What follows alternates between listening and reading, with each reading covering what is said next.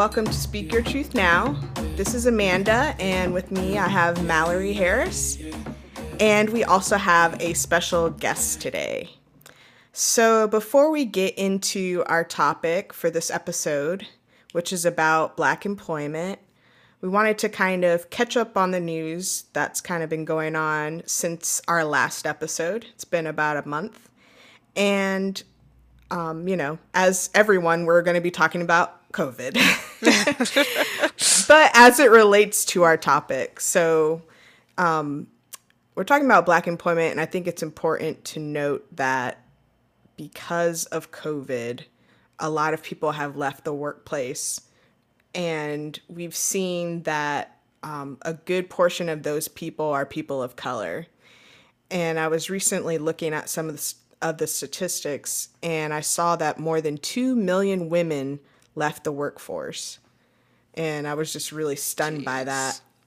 Yeah, and I think, they're kind of talking about how, this may be a big issue going forward, that even as the economy kind of recovers, we were making a lot of ground when it came to women in more leadership roles and things like that. And so people are really concerned about that. But as we know, too, disproportionately, women of color lost their jobs. Yep. And, on top of the fact that COVID has affected the Black community, and not to mention Indigenous folks as well. And so really, it's kind of frustrating, and I know that things were looking really good for African Americans before COVID. I think unemployment was at record lows, and wages were rising, and so to kind of, have this happen with COVID and whatnot, it really has put like a question mark on a lot of the advances that have been made. So I think people are gonna have to work harder now to, try to diversify their workforces, and it's going to take, meaningful change. And I'm sure we'll get into that a little bit more later on. But I wanted to go ahead and introduce our guest. Her name is Marisa, and she comes to us via Instagram. We are also related, so I don't... But she was very interested in the topic of Black people in the workplace, or people of color in the workplace. And I was really excited because, on this podcast, we want to talk about these social justice topics, but we definitely want it to be driven by the people that are listening. And so I think this is going to be really great. And I'll go ahead and let Marisa kind of introduce herself and, why she's interested in talking about this today. So Marisa, thank you for coming, and I'll give you the floor. Cool. Hello. A little bit about myself. I am graduating with a bachelor's degree in accounting this May. Super excited. I plan on working in the public accounting field, specifically in audit. And in this field and in accounting as a whole, you don't really see too many people of color. We're definitely a minority, but I got a opportunity to intern for a public accounting firm. And when I got there, I was so surprised to see that no one on my team looked like me, not one person. And going in, I expected to be a minority, but not the only one.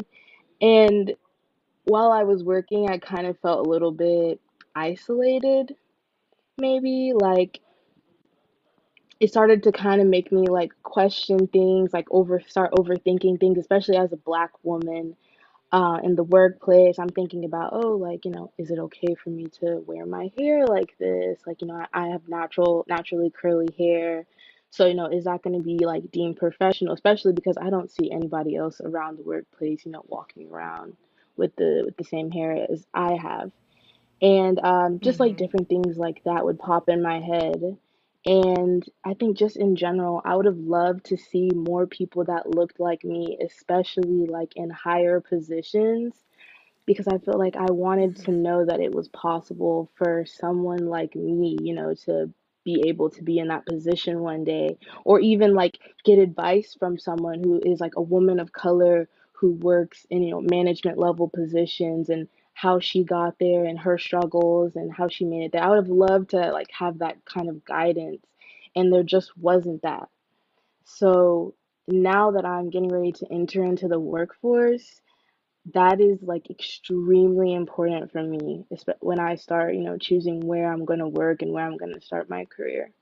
So that's why I really wanted to have this conversation and get more people informed on the subject because it's really interesting. So, yes, thank you for having me.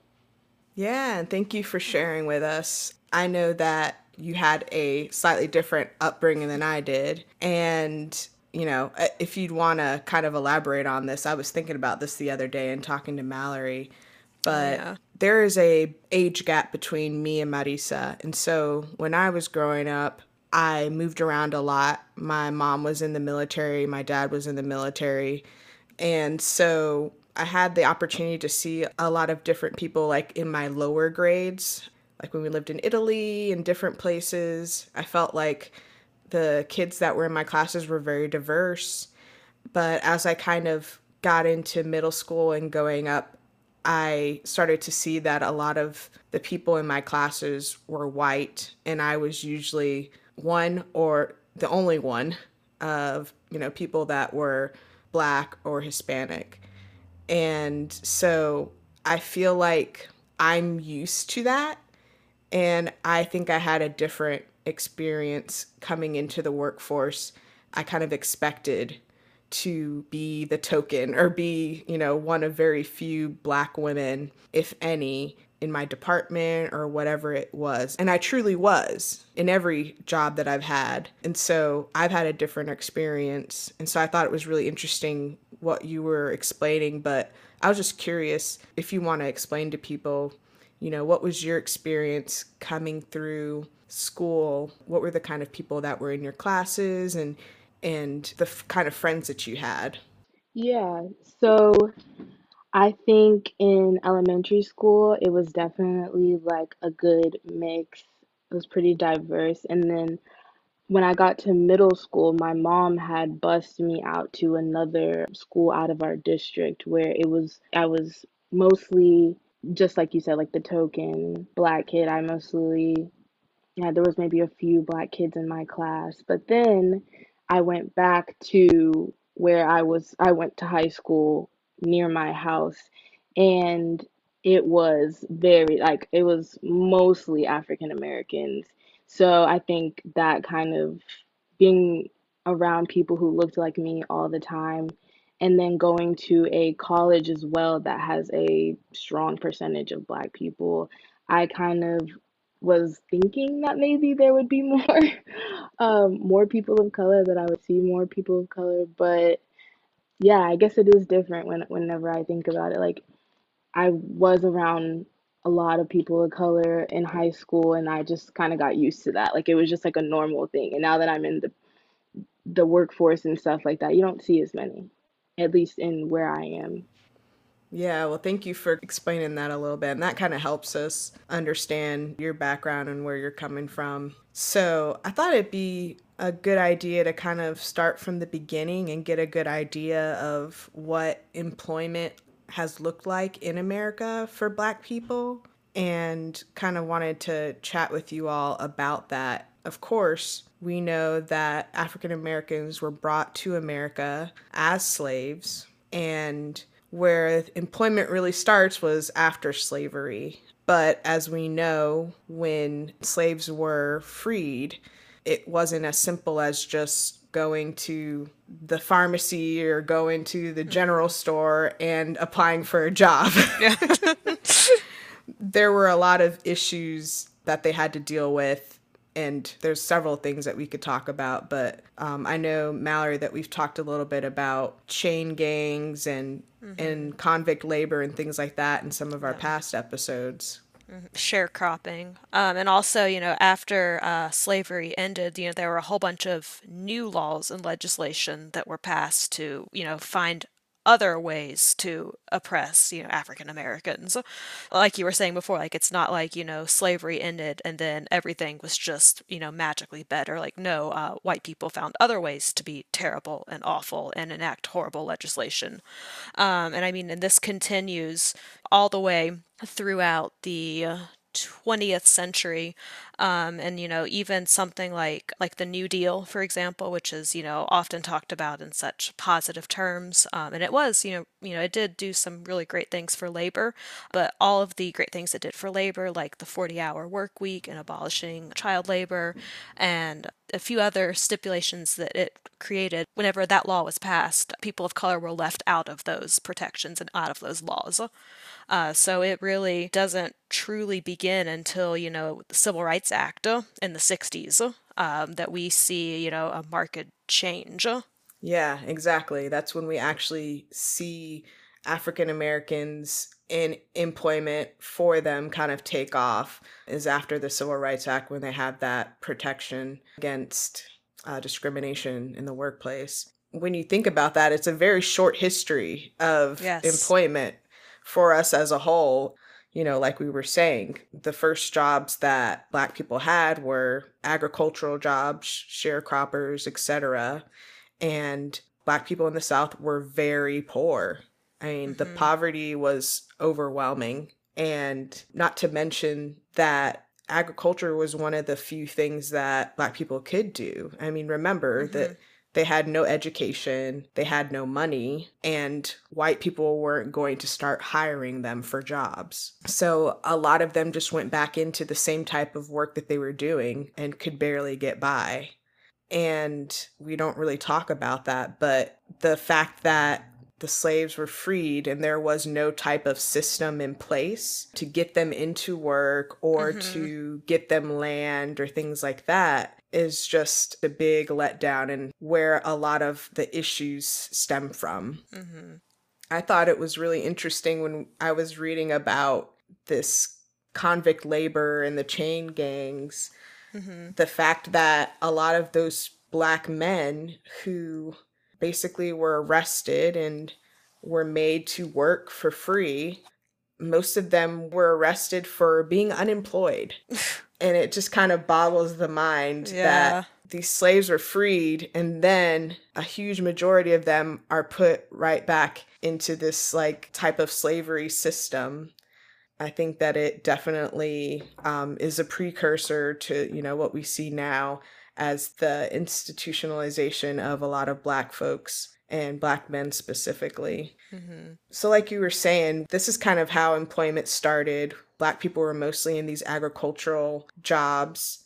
There was something known as the Great Migration, where African Americans started to kind of move out of the South, and that was during the industrial era, like after World War I, when the country was getting into like steel making and we had all the railroads and stuff like that.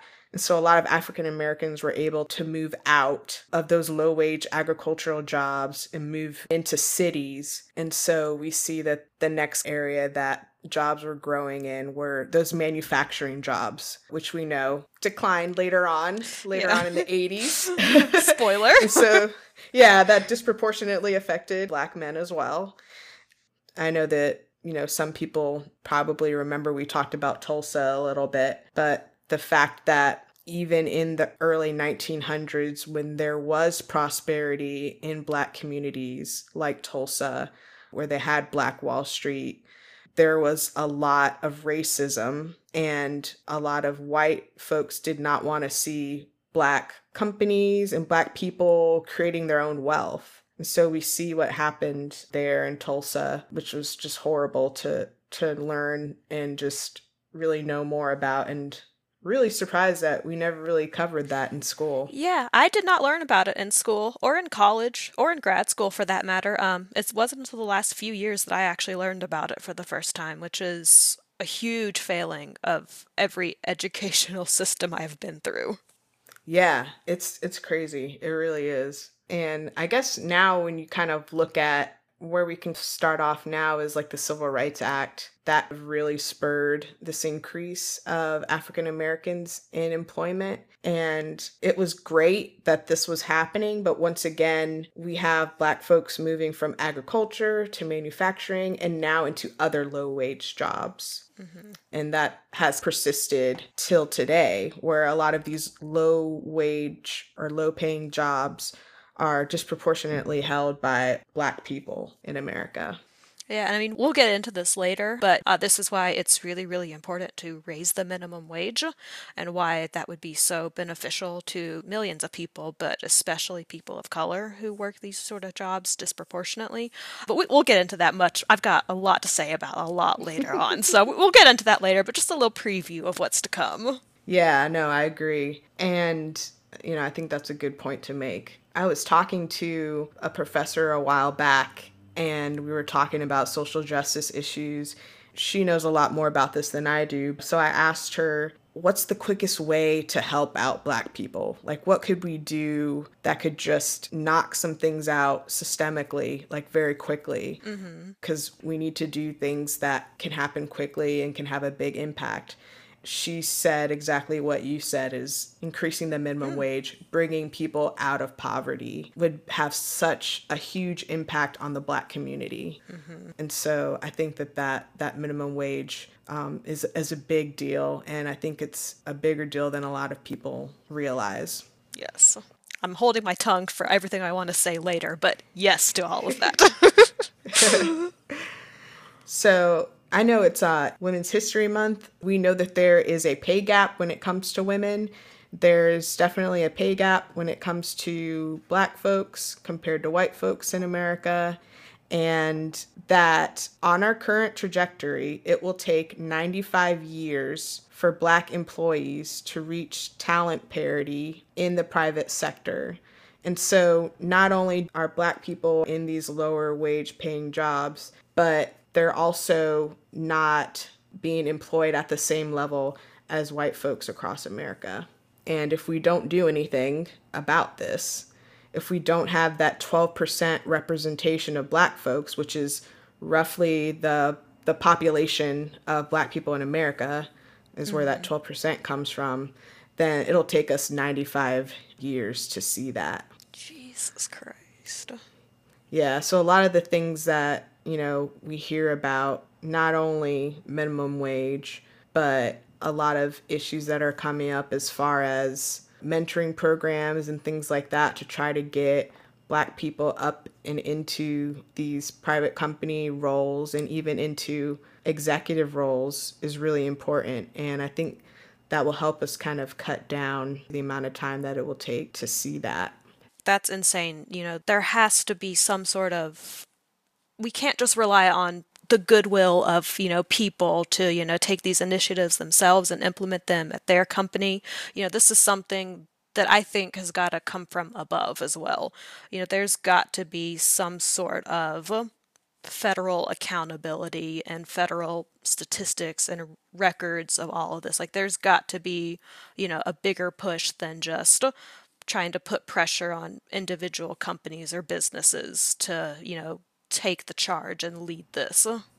Yeah, I mean, as we've seen, we've had programs like affirmative action and things like that, and they've only moved the needle so much. And, we're still seeing this gap here.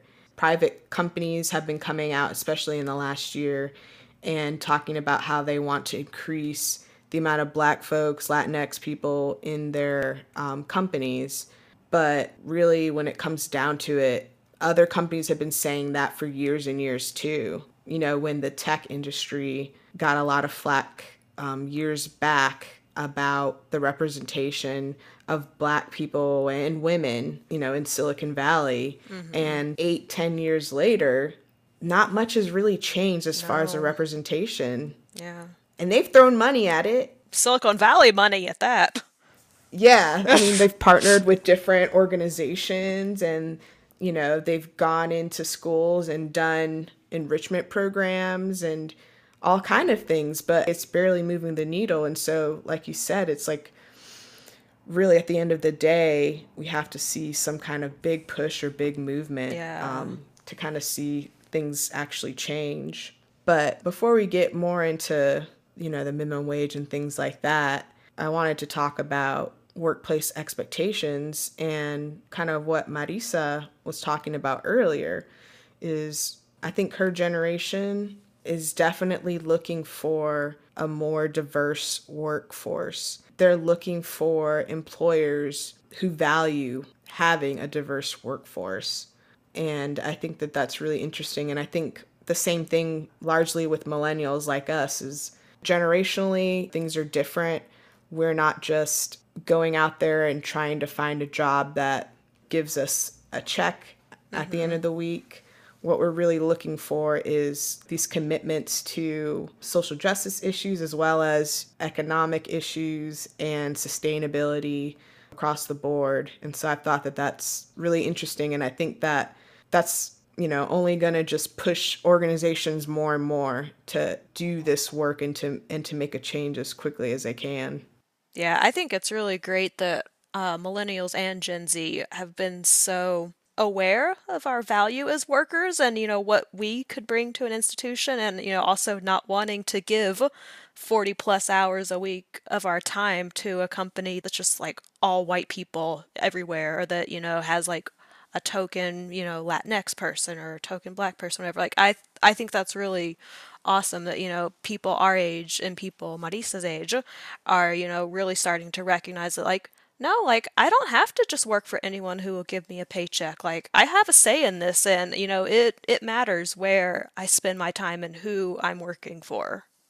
Yeah, and I think companies are noticing that too, and they are trying to work towards that. I recently was in a competition, a accounting competition of sorts, I guess, with this big accounting firm in Atlanta, and the competition was strictly for people of color for scholarship money. I think the top prize Hmm, was $14,000 to help go towards finishing your degree in accounting. So, and it was only for people of nice. color. It was, yeah, it was a really cool event. You could tell that the company really valued diversity. So I think that the more we talk about it, the more companies will start listening and things will start to change. Yeah, that's interesting. I think the intention is there. It's just the follow through with a lot of organizations and how willing are they to go that extra mile. Even though discrimination is illegal systemically, we can see, like we said, with the type of work that Black folks have, the rate at which they go to college and get that higher education, and then they're able to get those better paying jobs. All of this feeds back into this big issue that we have, which is this gap in parity.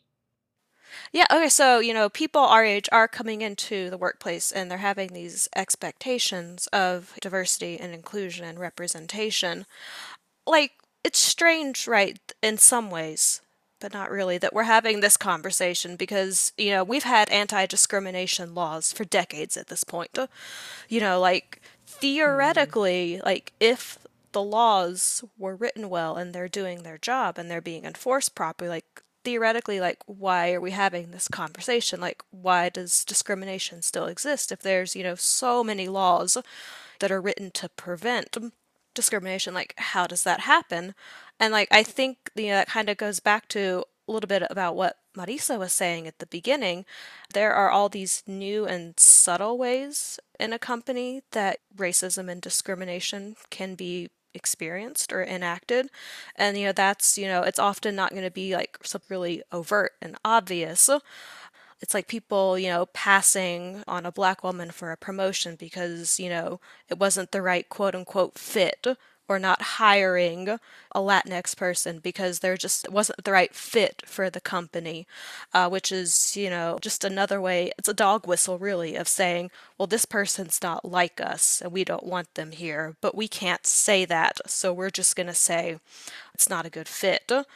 And like this goes back to what we've talked about on this podcast a million times before, this idea that racism, it's not just like bad actors and bad people, it's not one individual person causing all this. It's a whole system. And, like right now, like so many of our ways of responding to accusations of discrimination rely on that bad actor model of, well, did someone call you a racial slur? No, they didn't. Then, okay, well, then it's not discrimination. So it's shifted in a lot of ways, and it's made it a little bit more murky and, a little underneath the surface how racism and discrimination are enacted today in the workplace, even though theoretically we have all these great anti-discrimination laws that should be doing that for us. Yeah, and I think you make a good point about fit because that's used a lot. And another word that gets a lot of heat now is culture. Are they going to fit into our culture? And I think that can be really dangerous, like you said, because how are you defining fit, or how are you defining the culture of an organization? If it's a whole bunch of white men, what is that culture like? And is someone that's, is a woman going to fit in with that culture, or a black person going to fit in? And, are they looking for someone that looks and thinks like them?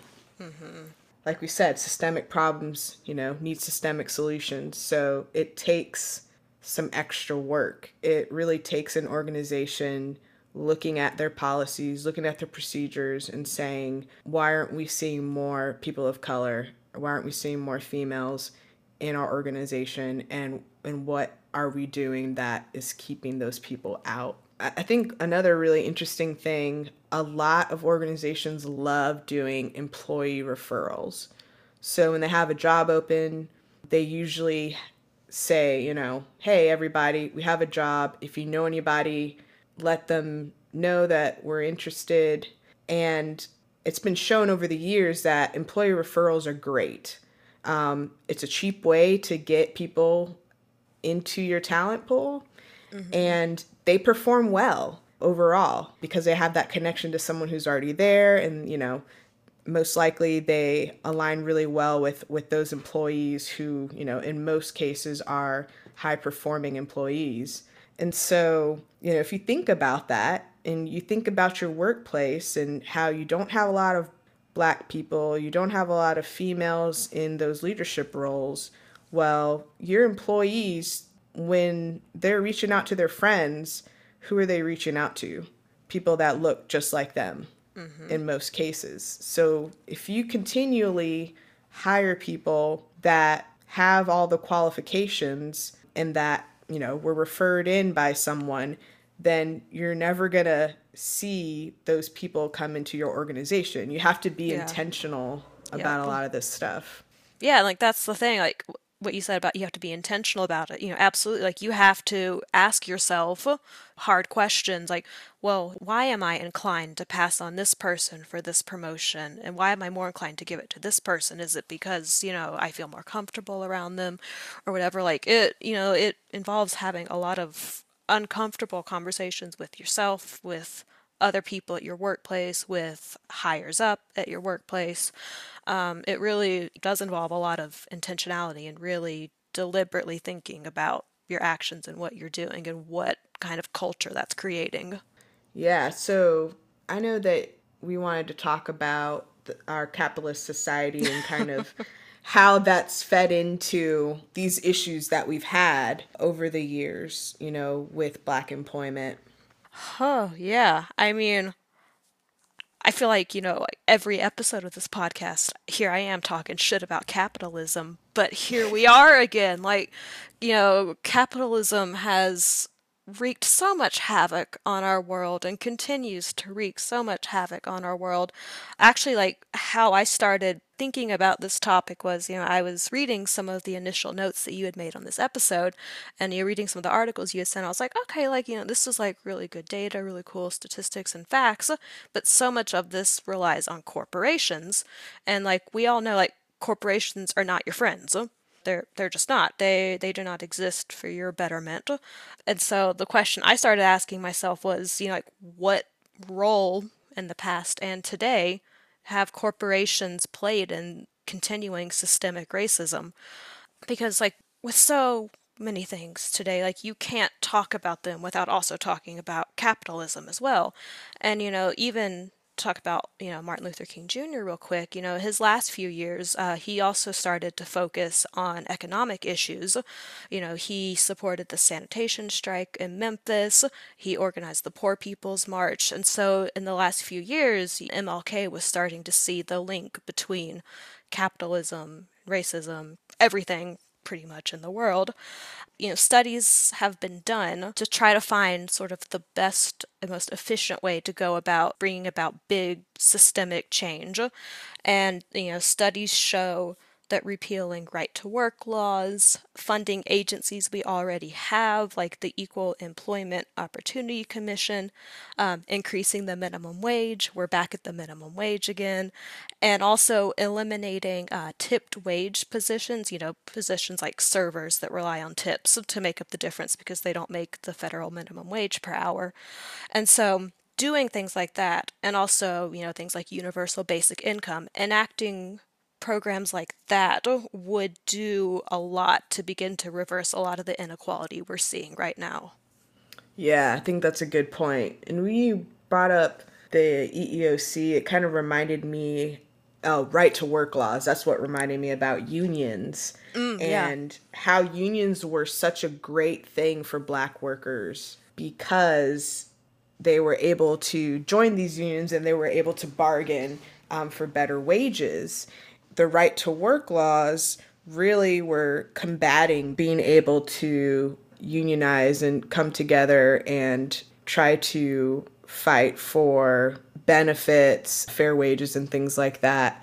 And I think that that's something a lot of people really don't think about.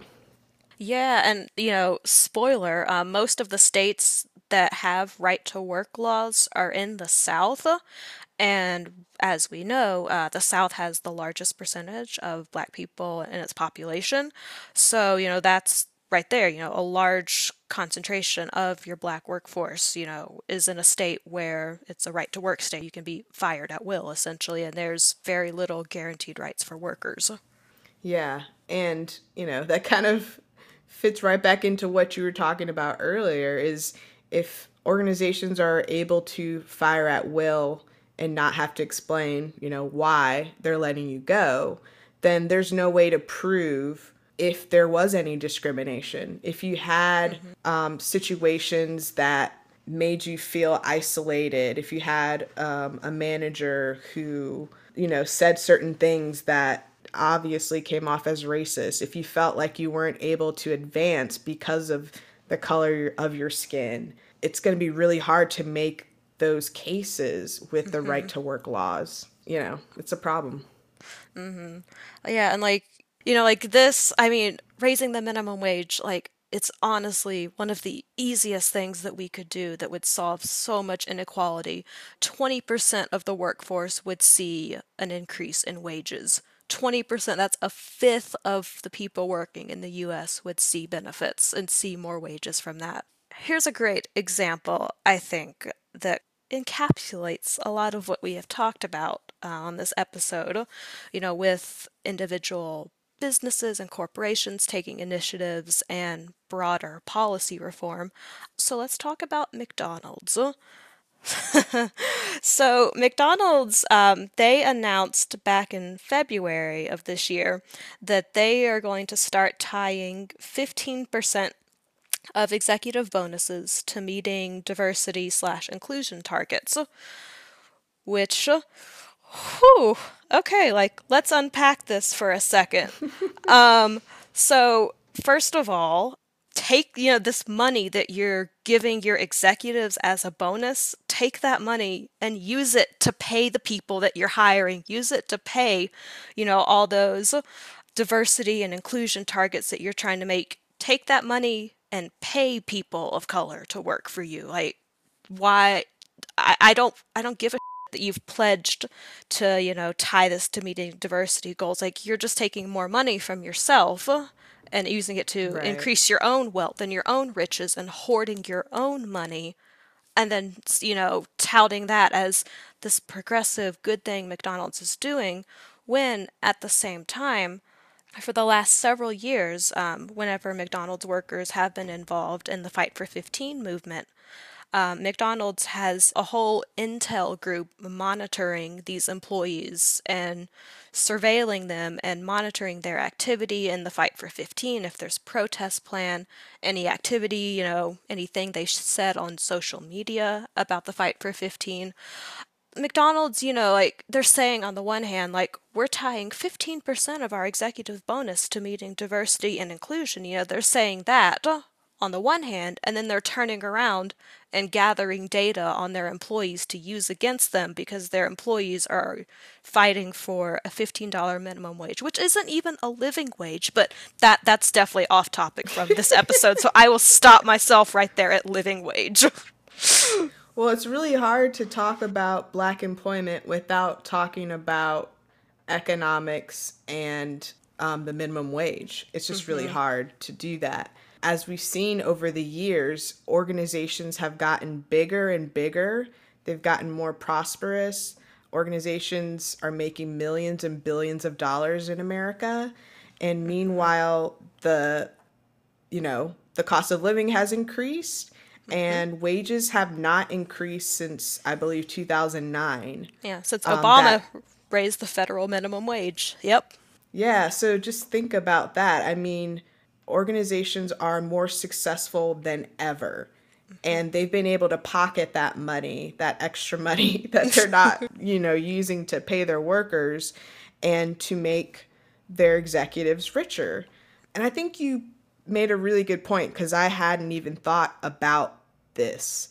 When I heard that, and I've heard other organizations do this too, as part of their initiatives to get more Black people into their workplace, the argument that they make is that they can force their organizations to make it a priority if they tie it to pay. And so they believe that tying these goals, these diversity and inclusion goals, to the executive's pay is going to motivate them to meet the goals.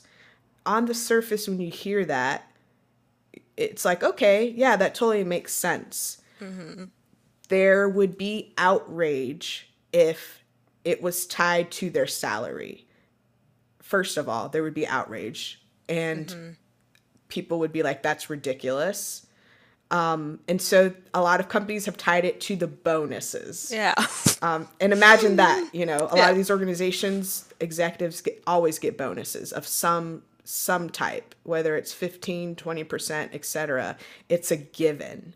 As long as the organization is profitable, they will make bonuses. And so what they've done is they've taken a step back and said, okay, well, we'll tie it to bonuses. But like I said, on the surface, it looks good. But like you said, the bonus money is millions of dollars in some cases, especially organizations like McDonald's, Amazon, Walmart, Google, etc. Walmart, Walmart's another one.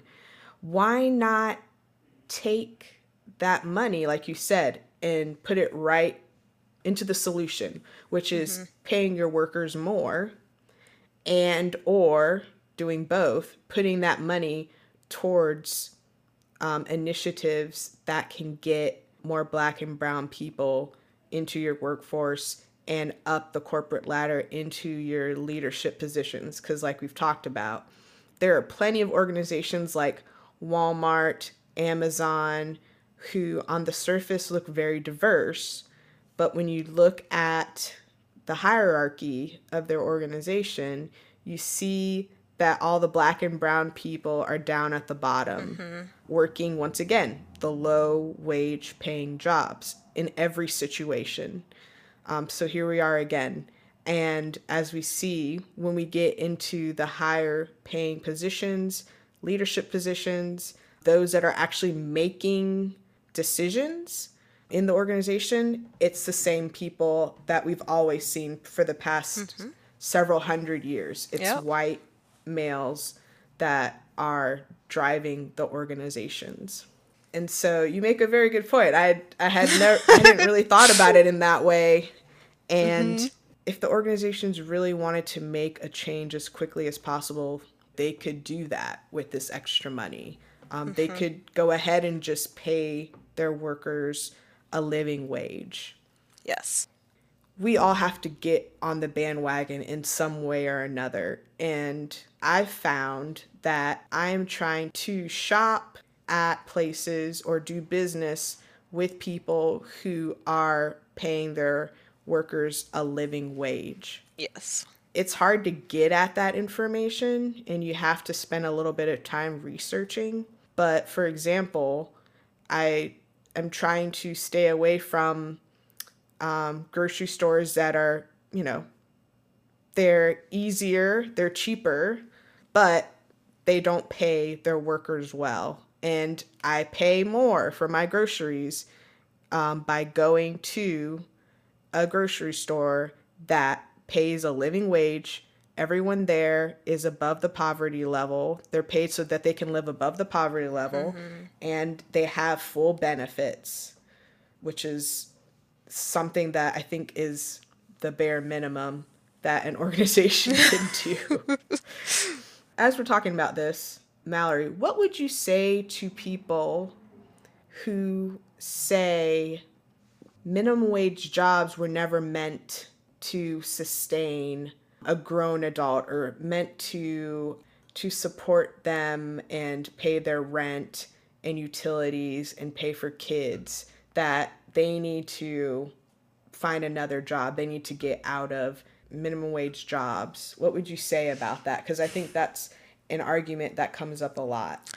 Yeah, my succinct response to that is factually untrue, because back in the 1950s, when the minimum wage kept pace with inflation, when it was about at the same as inflation, you were able to support a family if you worked a full-time 40-hour-a-week job that paid minimum wage. You were able to do things that I will probably never be able to do, like buy a home, support your wife and children. What it comes down to for me is anyone who is working 40 hours a week does not deserve to live in poverty. No one deserves to live in poverty. Let me make that very clear. No one should be living in poverty, especially when there's all this money just sitting around in people's bank accounts in this country that they don't pay taxes on. No one should be living in poverty. There's no reason to. We have enough resources to support everyone.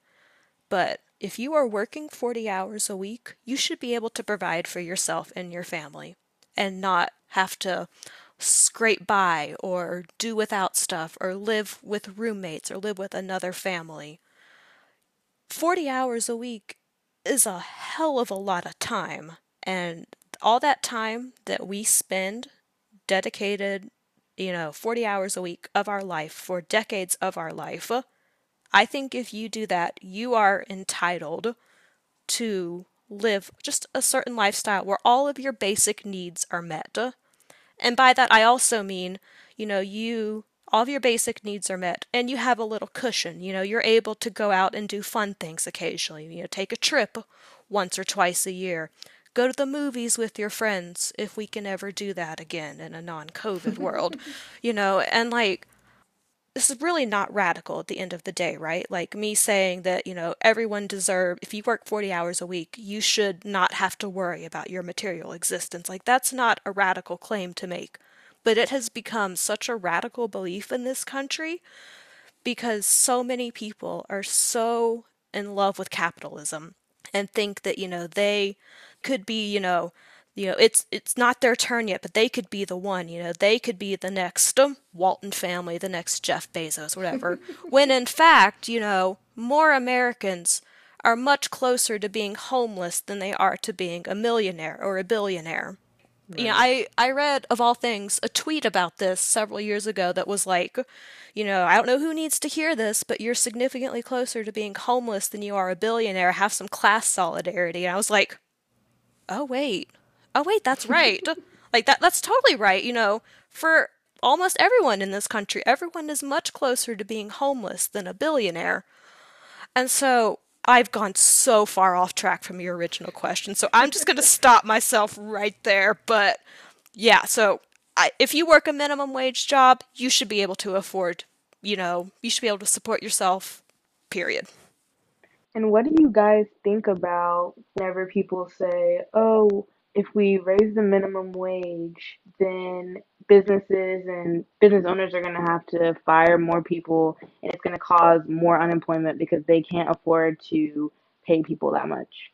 I know that there's been studies done that have looked at the effect raising the minimum wage will have, and there is some data that shows that jobs will be lost. And so a lot of people that are against raising the minimum wage have cited those studies. For example, I think there was one that was like, 1.2 million jobs are going to be lost over the time that it takes for us to get, ramp up to $15. Because once again, remember, we're not even jumping to $15. Yes. It's over a period of time. And the argument that I've seen is they've looked at this other times that they've had to raise the minimum wage, and the actual effect on hiring or letting people go because organizations can't afford it is very minimal. It's actually a lot smaller than people think. And another great thing about this is when you are trying to raise a minimum wage, like Congress, different people in Congress have talked about, not only are they talking about raising the minimum wage, but they're also talking about investing into small businesses to allow them to pay their workers a minimum wage. Because that's another argument that people have had, is that what about the small businesses, that they'll have to close their doors because they can't afford to pay their employees minimum wage, which is, a problem in itself. And we all need to just start paying people a living wage. If we can't do that, we don't need to own a business. But that's the thing, is it's not always as simple as that. And with these initiatives like minimum wage, there are other programs that have been proposed to incentivize small businesses to pay their workers that minimum wage, and there are ways to help those small businesses. What really is a lot of people's concern is the big organizations don't want to do it, and they're the ones that are going to have the easiest go of making the minimum wage happen for their workers. Yeah, so I would say too that those big corporations, they also have lobbyists that they pay to go lobby Congress to not raise the minimum wage. They also have that going for them. But also to answer your question, Marisa, I think like it's a complicated issue, right? Like raising the minimum wage will, cause wages everywhere to raise up or to go up because, if all of a sudden you're paying unskilled labor, $15 an hour, then you have to start paying your skilled labor more. But the thing is, like, the cost of living is going up no matter what. The cost of living has been increasing, you know, exponentially, it feels like sometimes. So like if you start paying people more money, if you start paying them a living wage, that means they have more money that they can then spend and put back into the economy, and that will then create, new sources of revenue and new positions for companies because all of a sudden people won't have to, have a spreadsheet to track every dime that comes into their bank account every month.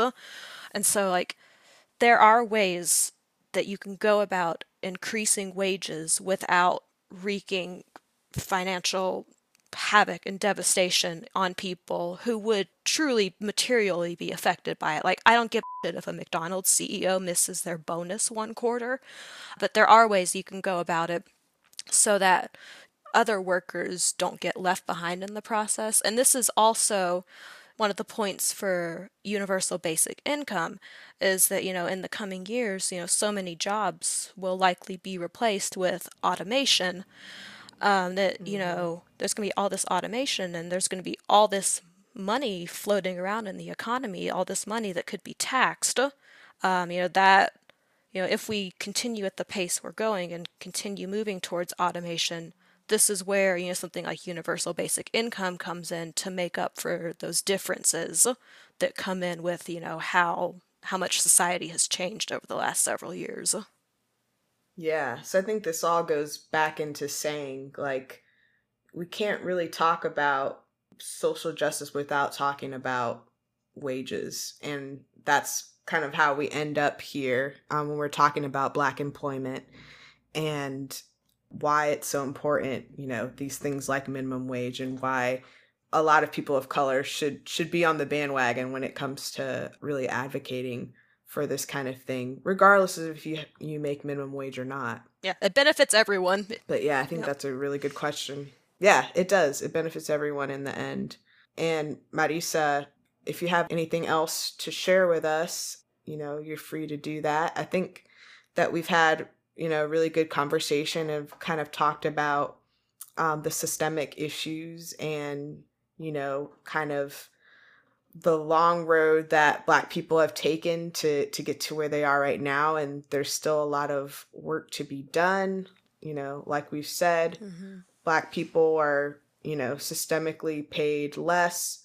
They're in these lower wage positions, and they are in these essential worker positions. And as we've seen with COVID, they're the first people to lose these jobs too. Hopefully, I'm sure we'll talk more about the prison system and whatnot and the effect that it's had on Black men specifically, and trying to get back into work, or, just keeping them out of the workforce to begin with as well. I think that's another important topic, but definitely leads us down another road. And I think we should have an episode on private prisons specifically too. Absolutely.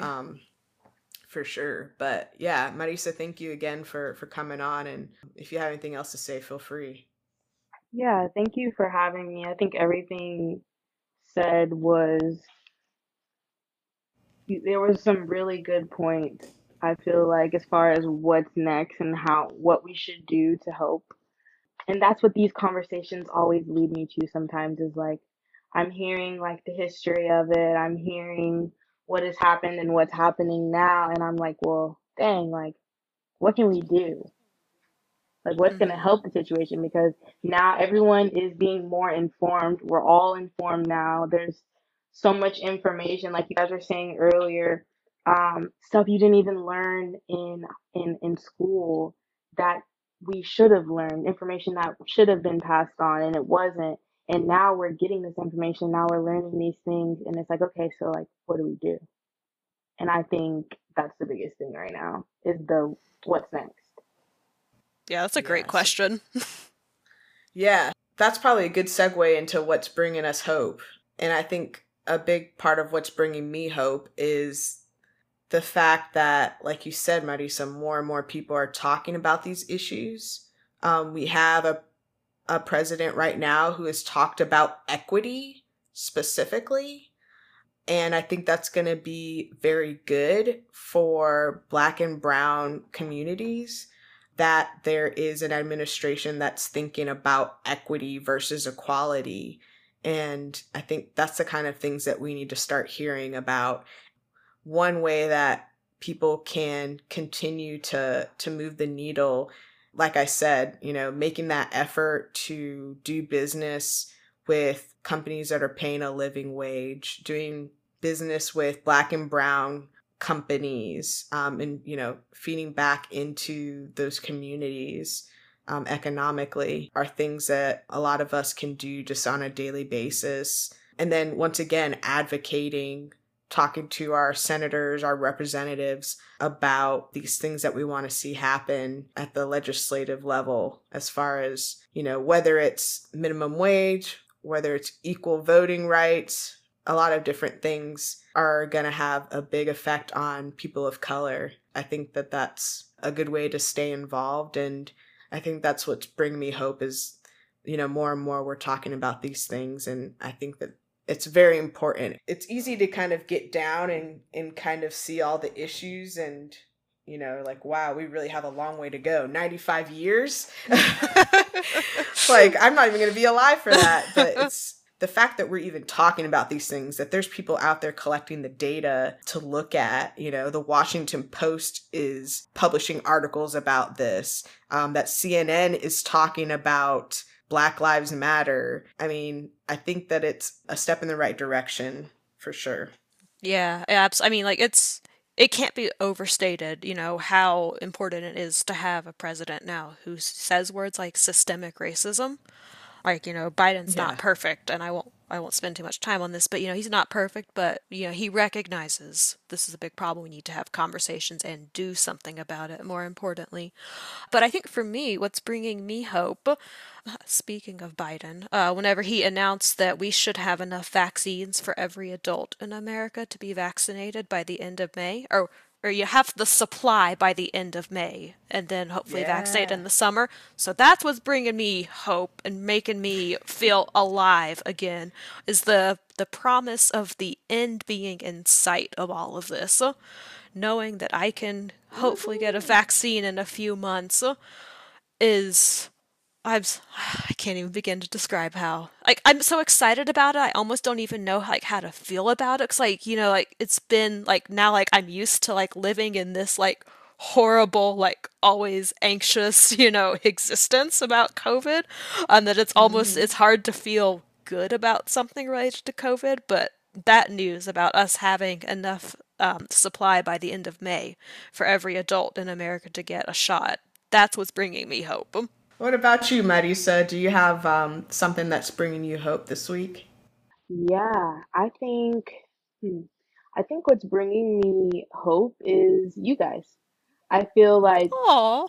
coming on here today, like listening to you guys and like how passionate you guys are about it, and listening to all of your podcasts from your previous podcasts, like you guys don't need to do this. Like it's not your job. You guys have full-time jobs and you guys have your own lives and your own stuff going on, but you're making it like your responsibility to stay informed and try to like inform other people. And I think that's a very noble task. That's so sweet. Thank you. Aw, thanks. I appreciate that. Yeah.